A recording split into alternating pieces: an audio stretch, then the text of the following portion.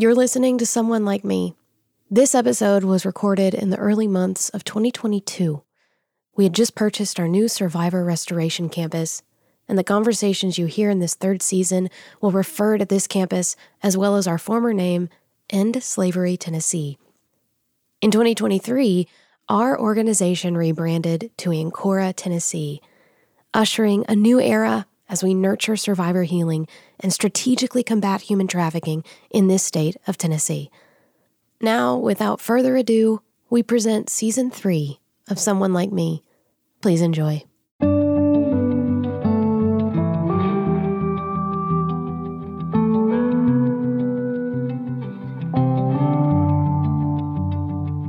This is Someone Like Me, the official podcast of Ancora, Tennessee, formerly known as End Slavery Tennessee.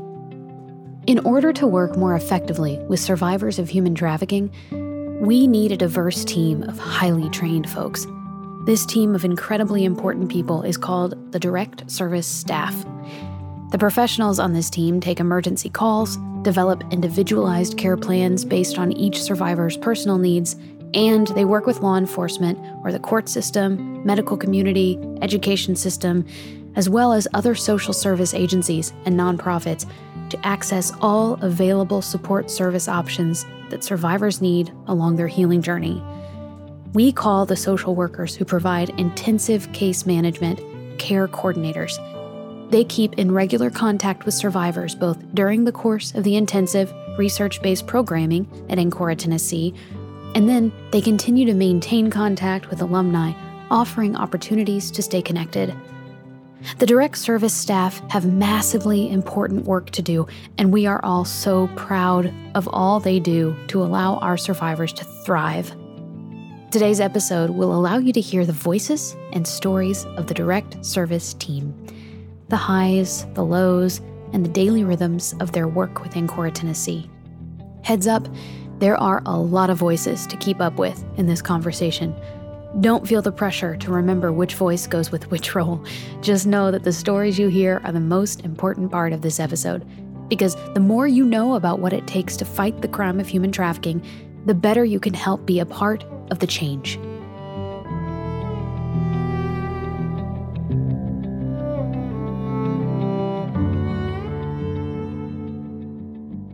There are so many people around this table and a half right now, and so what I want to do is just go around and have everyone introduce themselves, and we will start with the first of our two Marissas. I am Marissa Skinner. I am the Community Response Specialist, but essentially I just do all things groups with survivors.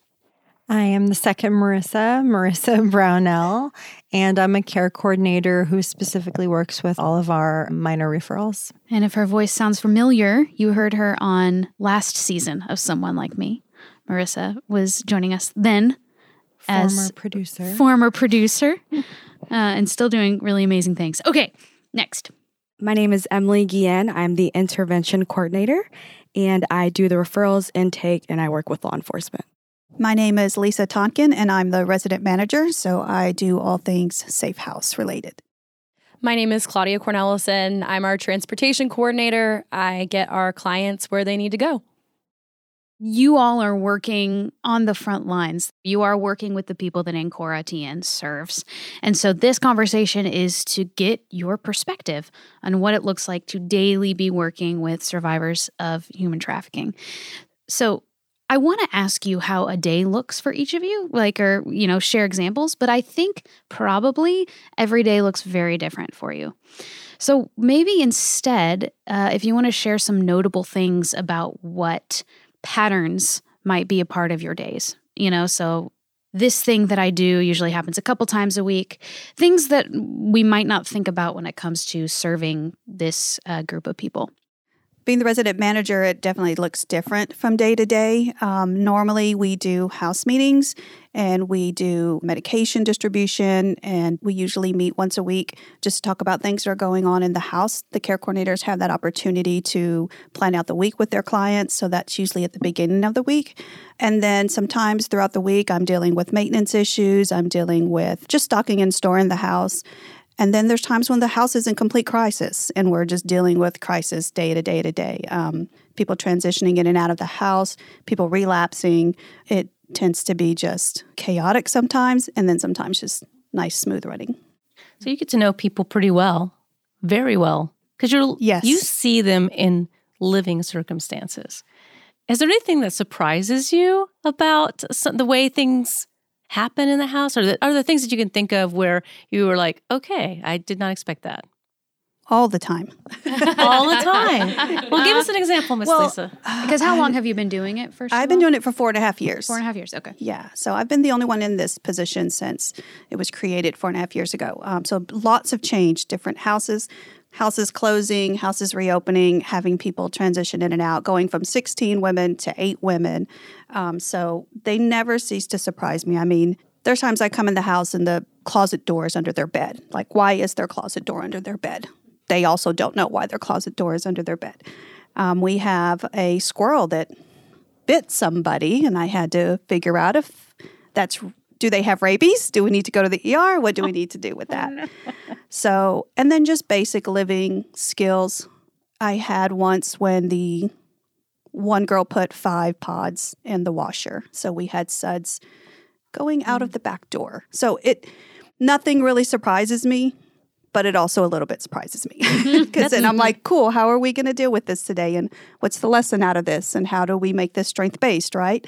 I can't just go in and be like, why would you do that? Well, I know why they did that. This is trauma-informed care. So I have to think about what's surrounding that behavior and then talk through that and find a solution for it rather than just, why did you do this? It's like, okay, let's see how we can do it different next time. Mm-hmm.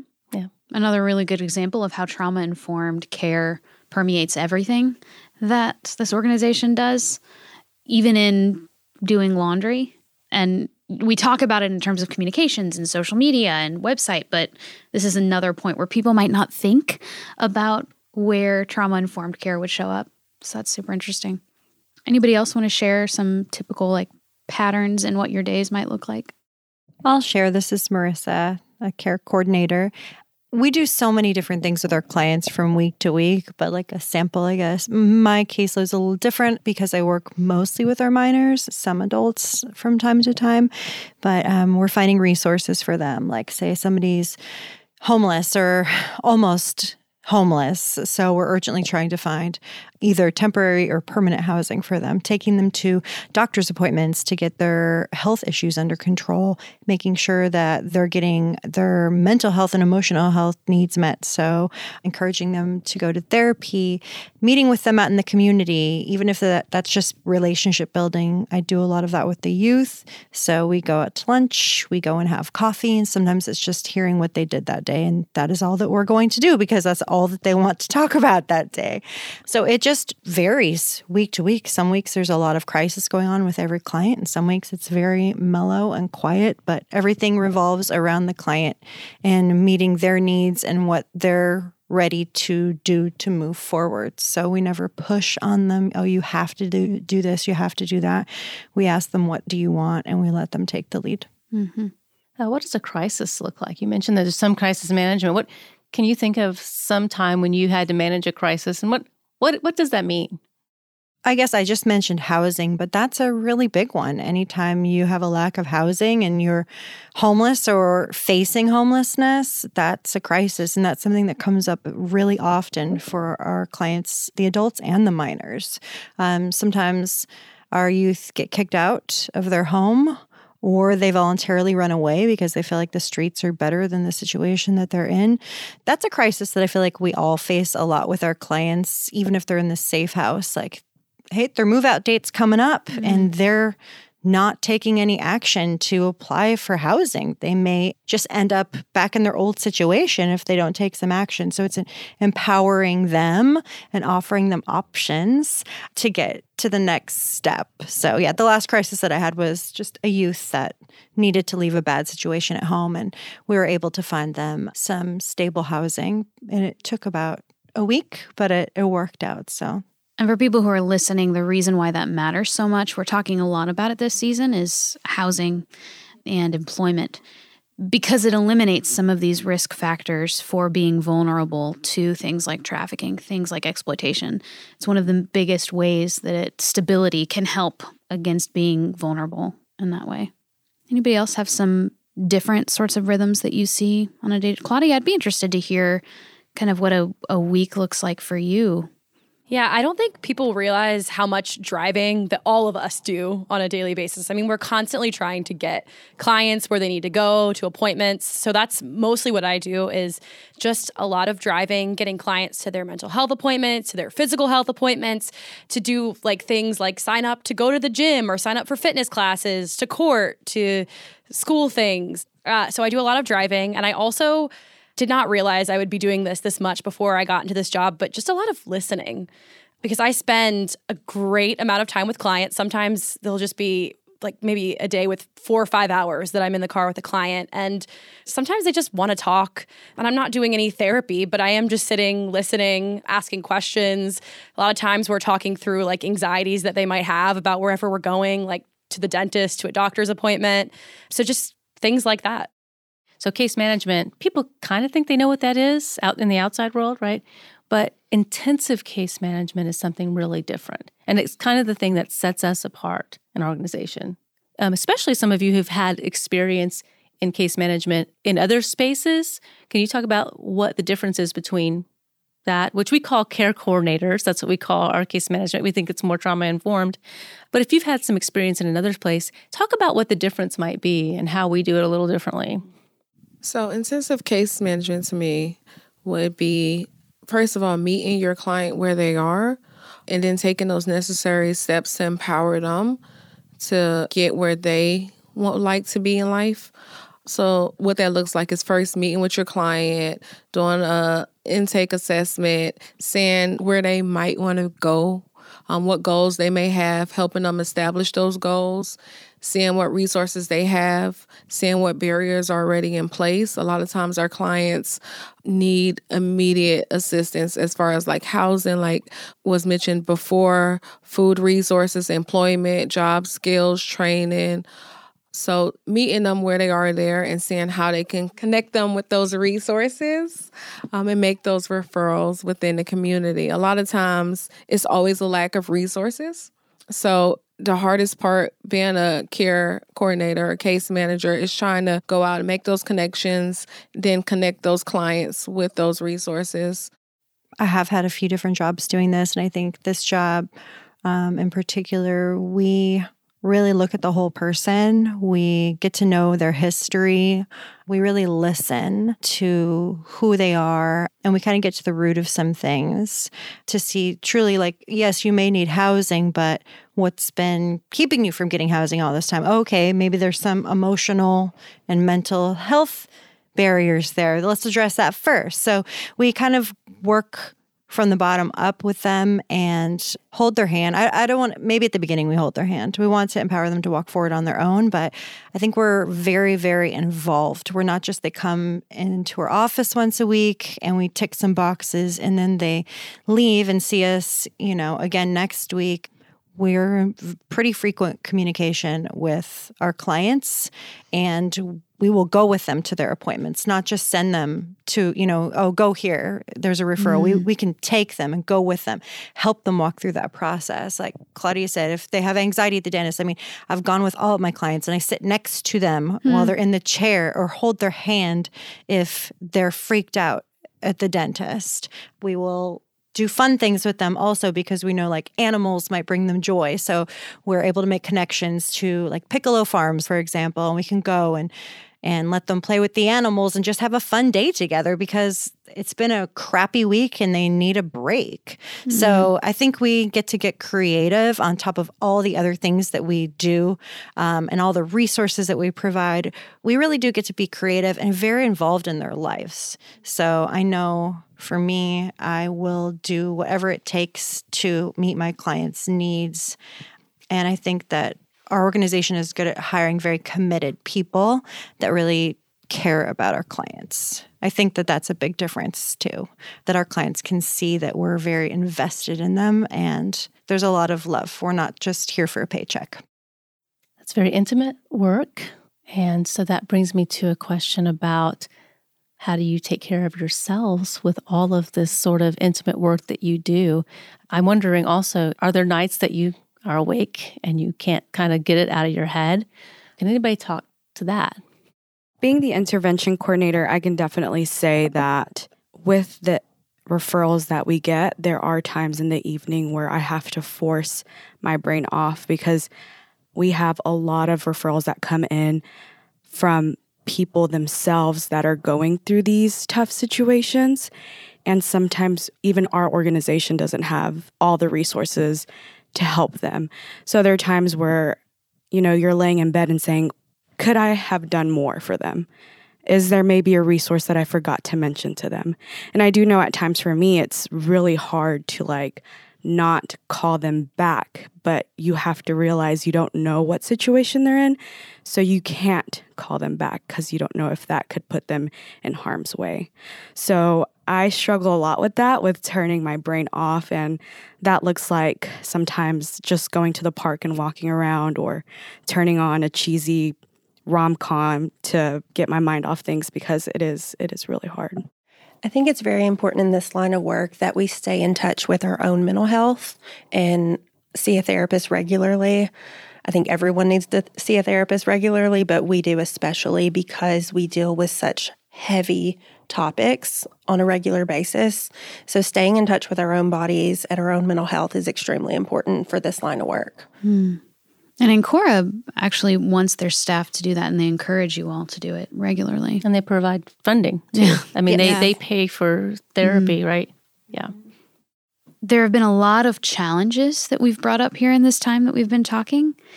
What's rewarding about it? What do you find to be the most rewarding about the work that you do on a daily basis? The success stories, hands down. It's a very difficult line of work. You're going to have more stories that don't go the way you would like for them to go, but every now and then you're going to get one maybe out of 20, and that story is going to be so worth it that it makes everything else just be beautiful. I personally love the little moments of joy that you get with clients, especially just in the car. A lot of times it's just a matter of turning on a song that they like and they'll all sing along with you. And I know it's not anything major, but it's just seeing them smile, maybe seeing them sing together, and everybody in the car is just feeling it in the moment. And I go home those days, I'm like, wow, maybe nothing major happened, but at least there was a moment where we were together and we felt joyful.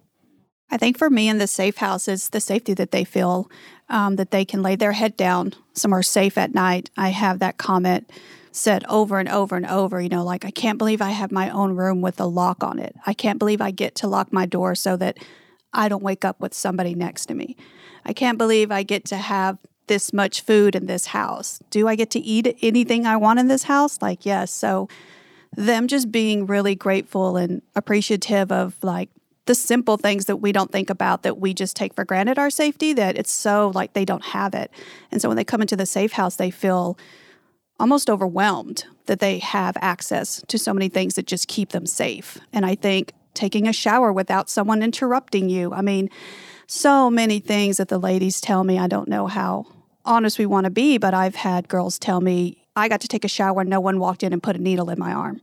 And that's a conversation, and those are comments I hear all the time in the safe house, especially when they start feeling more comfortable, because the most important thing is to be consistent with them. So I show up every day, and I'm talking to them every day, and I'm sitting down with them every day. And so then they start opening up with more of their story. And so it's a little bit, you feel good about your own safety when you hear how they don't have it and how they haven't had it for so long. And then for the safe house to just provide just a simple place for them to put their head down and not be bothered or woken up with anyone near them with drugs or weapons or demands. I know Claudia mentioned the moments of joy. When I'm thinking about having the survivors in group, witnessing them experience empowerment is probably, I get chill bumps every time. It never gets old to me. The moment when they realize I'm in control of my body. I am in control of my destiny. And watching them get to that point on their own is It's gorgeous. It's probably one of my favorite things. A few of you have given some specific examples of either little successes or big successes. If you would start off with giving an example of a moment when someone realized that, like something you just talked about. We recently had a Valentine's party, kind of like a Galentine's party, and we're painting and having snacks and doing all kinds of things. And I asked the question, like, does anyone have a really good Valentine's Day that they ever had, or a really bad Valentine's Day, experience? And one of our clients said, "This is the best Valentine's Day I've ever had, like surrounded by you guys." And it was a little thing, but it was a huge thing, for her to feel supported and loved on a day that's usually really sad for a lot of people. Mm-hmm. That reminds me of, I heard that we are having a prom. And I heard that Hanifa, this was your idea, right? The prom? Not solely. It was a team effort. Okay. Well, tell us a little bit about it. We decided to have a prom for survivors. So it was just going to be a nice night. It's a Friday where they can come, dress up, and just enjoy the evening. Really just take all the cares away, dance their heart out. We'll have hopefully like a photo booth and other things like that. Just have a whole day about it. Luckily, we came across an agency that was able to provide them with dress donations and other stuff and other accessories. So like a purse and shoes, and they get to go and pick out exactly what they would like to wear to the prom and then just have a whole day of it.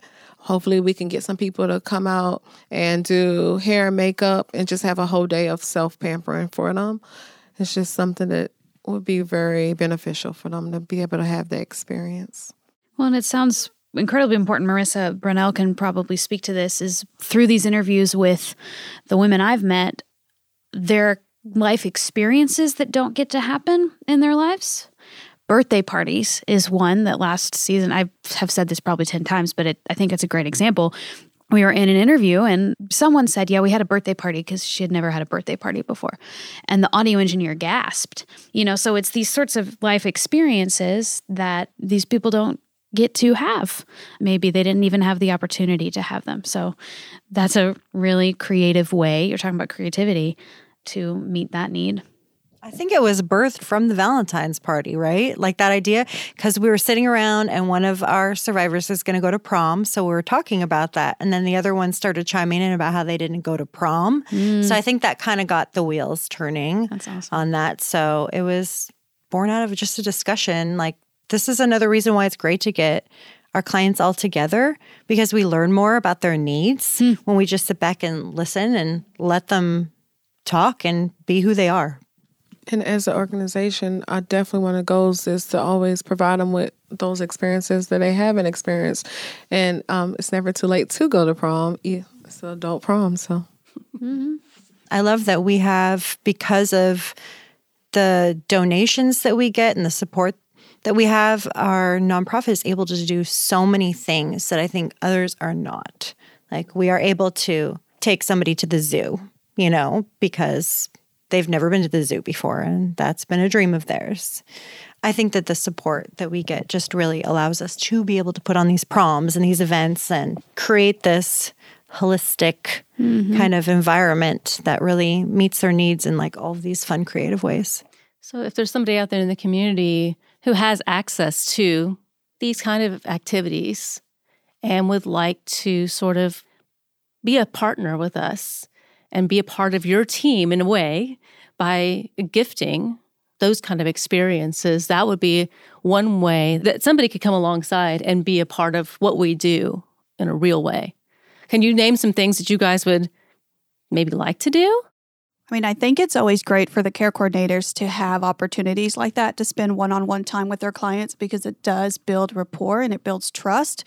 So being able to like go get a facial together somewhere, or get your nails done together, get a haircut, go to a show, go to a Broadway show, go to a movies, a museum, anything that just allows that client to experience something new, but also have that time with their care coordinator to really develop that trust and That way, when it's time to work on the hard things and they have to talk about the hard things, then that trust is there. And so that care coordinator will just have a much more successful conversation because they've built time together. So community partnerships are super important. Anything we like to do fun, everybody likes to do fun. That's a good point. So you think about the things you like to do, amusement parks, zoos, anything.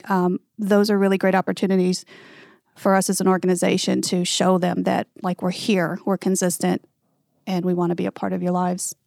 Concerts. Concerts. Yeah, I think so. I've asked a lot of our clients, what's your favorite concert? And most of them were like, I've never been to a concert before. I think that would be something fun for them. I mean, we all love music, right? This is Music City, after all. Right. I think it's also helpful to have spaces where they can come together as a community of survivors and support each other. Right now, we host a lot of our parties in our office, which is great. It's a great, secure location. But just having venues where clients can see each other, can interact. I think a really impactful thing for me was Hanifa did an awesome job of hosting our Valentine's Day party. And she had this activity that was, I think it was called a drop in the bucket, where clients each got their own card and basically got to pass it around the room. And all of the other, the care coordinators and the survivors, they just said kind things about that one person. And they got to save that for a time when they were feeling discouraged or that they weren't loved. And just watching them encourage and build each other up and, share their experiences is just really, really important. You talk about building trust and rapport, and you guys are not just people who showed up and got this job and, that was anybody. You guys have some really specific training. I mean, this is not easy work. So all of you guys, I think you're social workers, counselors. What does it take to be in a position where you're able to do this work well? So say there's a young person out there who says, I'd like to do this work. What should I do to prepare myself so that I can do this kind of work? Yeah, because I think what you're getting at is, what have each of you done to get to this point? What educational training, what vocational training, what certifications? There's a lot of education that goes into it. Obviously, you absolutely have to be trauma-informed, strength-based, but something that I've found extremely valuable is authenticity, being yourself and just coming to the table who you are, because if you are not authentic, they see straight through that. They're going to call you out on it. You have to show up and just be who you are. Training's important, yes, absolutely. But being authentic, I think, is very valuable. It's a both and thing. Yes, absolutely. Yeah. We all come from different backgrounds, which I think is really cool. We're not every single person in this room went to school for social work. I was a teacher before I did this job, so I have a very different experience than everyone else in this room. I know Emily can talk about this more, but I know Emily comes from kind of a law enforcement background, and that's one of her interests. So we all have different kind of interests and strengths and experiences. I think that's what makes the team so cool, is that we're not just one thing. Yeah, definitely going off Claudia. I went to school for criminal justice, and that's what I majored in. And after that, I did several internships with the TBI and academies through them. And I always knew something about human trafficking stood out to me. And I don't know what it was that drew me to it, but it really does take a special someone to go through this, because it's not easy work. And just being real and empathetic with the victims and the survivors is honestly the best thing that you can do, tied with your educational background. I don't have a degree. So I joined the Army right out of high school. And so I did 9 years in the Army as a military policeman. And then I went into the medical field. So I did that for 14 years. And then I did volunteer work. That's kind of where I learned about all of our social problems, was just getting into the weeds, literally. I did homeless outreach for a few years, which is how I found out about human trafficking. And so that all kind of led me to In Slavery, Tennessee. And I actually applied for the transportation coordinator job because I'm not qualified. These other positions want degrees. I don't have a degree, so I'm just going to apply for the entry level and work my way up, because this is what I want to do and this is where I want to be. And so when I was in my interview with the COO at the time, he just saw much more potential in my background and history and experience. And he was like, I really want you to interview for the resident manager position.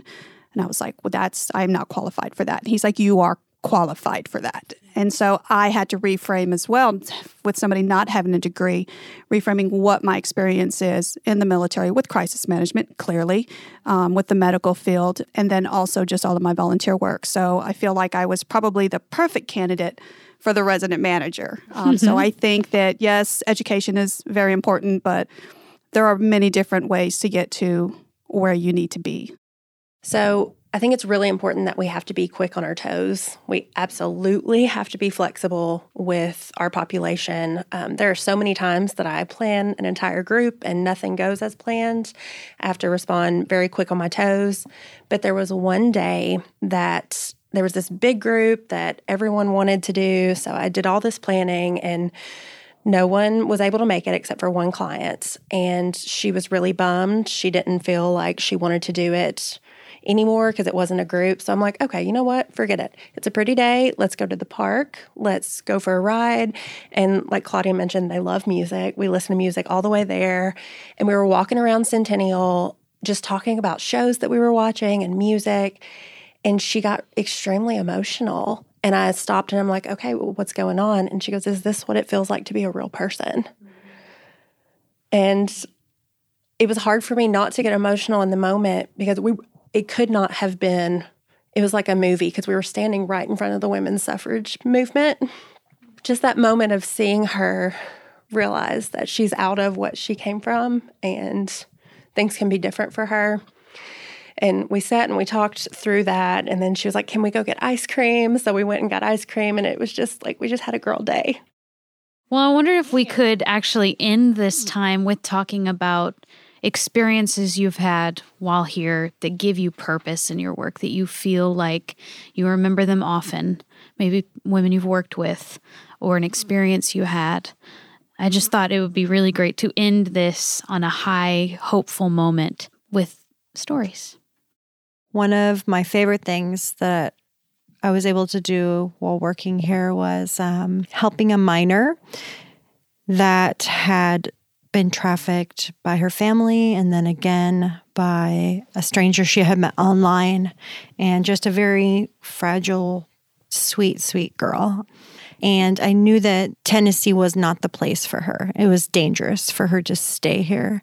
So I was able to find, after lots of calls and research, I found a nonprofit in another state that worked with minor victims and helped her to get into that program. It was a lot, and it had to happen very fast because she was in some imminent danger. And we got her in, and slavery allowed me to accompany her. And so I flew her out to the other state, and I stayed with her for several days, helping her get settled in and acclimated and comfortable.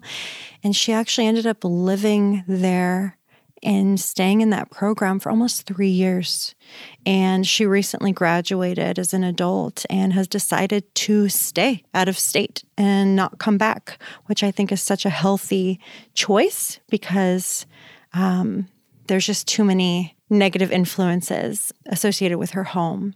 That was one of my very favorite experiences, and I know it changed her entire life. If she had stayed here, it would have been a much different path, and that we have the privilege to go to those lengths to get our clients out of their situation if they want it. And she was very brave to take the leap, but that is one of my favorite things that I got to do because I got to see this young girl's path of her life completely just shift within a couple months. So that was amazing. Yeah, that is a great story.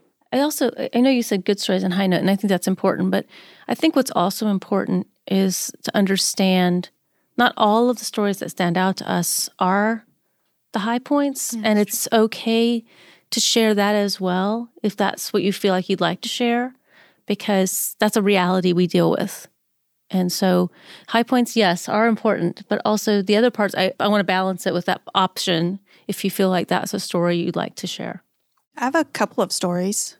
When you're talking about high and low, I think for a really long time we didn't have resident staff. And so the holidays were really hard on our clients. And we tend to lose clients over the holidays, even to death, even to overdose death. Usually they'll take off during the holidays. It's a hard time for them. It's a hard time. They don't have their children. They don't have their families. It triggers a lot of traumatic events from their own childhood. And so holidays are not always fun for the clients. It's usually surviving and let's get through this time because it's just difficult. And so every year we tend to lose somebody to relapse or to overdose. And this was the first year I didn't have anybody in the safe house take off or relapse or overdose. And so that's a big highlight for me that we're starting to get the support that we need in the safe house so that the ladies can feel safe and have somebody that if they're feeling some type of way, they have somebody they can talk to right there instead of trying to go out of the house and trying to figure that out. So I'm very grateful for that. A small little highlight for me, I have a client who moved into the safe house. She moved in during the day and I worked in the evenings. And so I came to the house and there was this tiny little fragile person sitting on the back deck and she was just scared, didn't want to be there. She made a mistake. She should have never come here. She wants to take off. And I was like, hey, it's 6:30. There's nowhere to go safe tonight. Why don't you just stay here tonight? Just stay here tonight. You know you have a safe bed. What's going to happen if you leave this deck right now? Where are you going to go? Let's just wait till the morning and we'll have somebody figure out what your next step needs to look like. Okay, fine. She'll stay through the night. Next day, she was there again. Same thing. I don't want to be here. I don't want to be here. Okay, how about just stay one more night? They couldn't figure stuff out for you today. Stay one more night. Let's really see if we can figure it out tomorrow. And I'm just trying to get the girl to stay. And so she stays another night. And then the next night I see her again. I was like, oh, she's still here. In my head, I'm like, great, she's still here. And she was like, I'm still here. I guess I'll stay. I don't know where else I would go. This is a safe place. Because also they don't know where they're at when they're in the safe house. They don't even know if it's safe, right? And so she's starting to learn that it's a safe place. So I show up again, and the next night I show up, she's calling out to me from the deck. I'm stayed. Look, I'm here. I'm here. Do you see me? And I was like, you are here. Like, that's awesome. I'm so glad to see you. And so I tell her all the time, like, I'm going to see you tomorrow, right?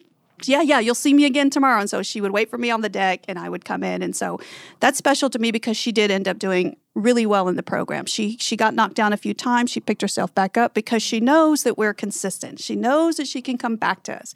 She knows that no matter what's going to happen, we're going to be here. Our doors are always open no matter what. And so she learned that. And I taught her that. And we teach them that as an organization that, like, no matter how many times you get knocked down, no matter how many times you run off, no matter how many times you relapse, like, our front door is always here. So come back and let us help you. And so, I'm super proud of her just sticking it out. And she's doing really great. I keep up with her. She's been out of the house for a few years now, but I keep up with her on social media and she's just doing amazing. So I'm glad she stayed. We have a lot of successful stories in this job, but there's also a lot of sad stories. And I think we have clients pass away sometimes, which is a sad thing. And I had not had anybody pass away that I specifically worked with until a couple months ago. And I was working with a minor, and she was so smart and just beautiful and so clever and funny.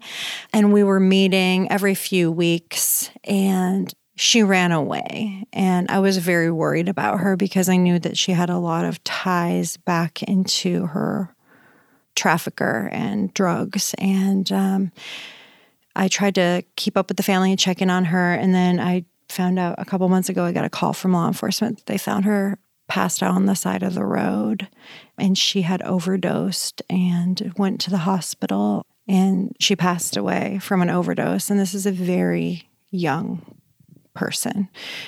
And I think that that's just a reality of our job, sadly. I'm surprised it hasn't happened more often, but just having to face that and realize, like, man, this person had so much life ahead of them. I think every care coordinator here has lost somebody to, usually it's addiction or suicide, and it's part of the job, but we keep going. And I think we rely on those success stories to keep us motivated. Well, and each other too, because you need each other, because how many other people get this? Not a lot of people get this. So the people that we work with, we rely on each other to get through. What we deal with, it's kind of important to have another support system. We all are supporting survivors, but by supporting our team and our staff, you are also supporting survivors in that secondary way. So I want to also say, if you want to be a part of our team, think about how you can help partner with the people who are helping the survivors. Do you teach CPR? Could you come donate your time and give a CPR class certification for our team? Do you have some other kind of skill that you could offer our team and give them some support? And sometimes, just like they support survivors with some of these non-traditional things, some way, sometimes it's just nice to get a night out, to go out to dinner together. So that we have the time to process in a way that's not, that the whole organization doesn't have to kind of figure out, but that somebody can say, hey, look, I'd like to offer up a time for you guys to go be together as a team. So if there's something like that, especially our audience, if you think of things and your heart feels like you want to help us and be a partner, please consider what that might be and how you can come alongside with us. Well, thank you all for your work. This has been a really lovely time. And I think it'll be so good to hear all of your different interactions. We've heard from care coordinators before, we've heard from Kelsey before, but having like transportation coordinator and residential, all of that is just so good. So thank you for making this time today. I really appreciate it. Thank you for having us.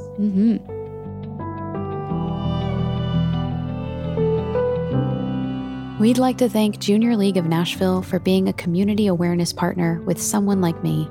Our producers are Stacey Elliott, Caitlin Reed, and myself, Leslie Eiler Thompson. In addition to being a producer, Clara Bidigary Curtis is our engineer, and she is assisted by Selena De La Cruz.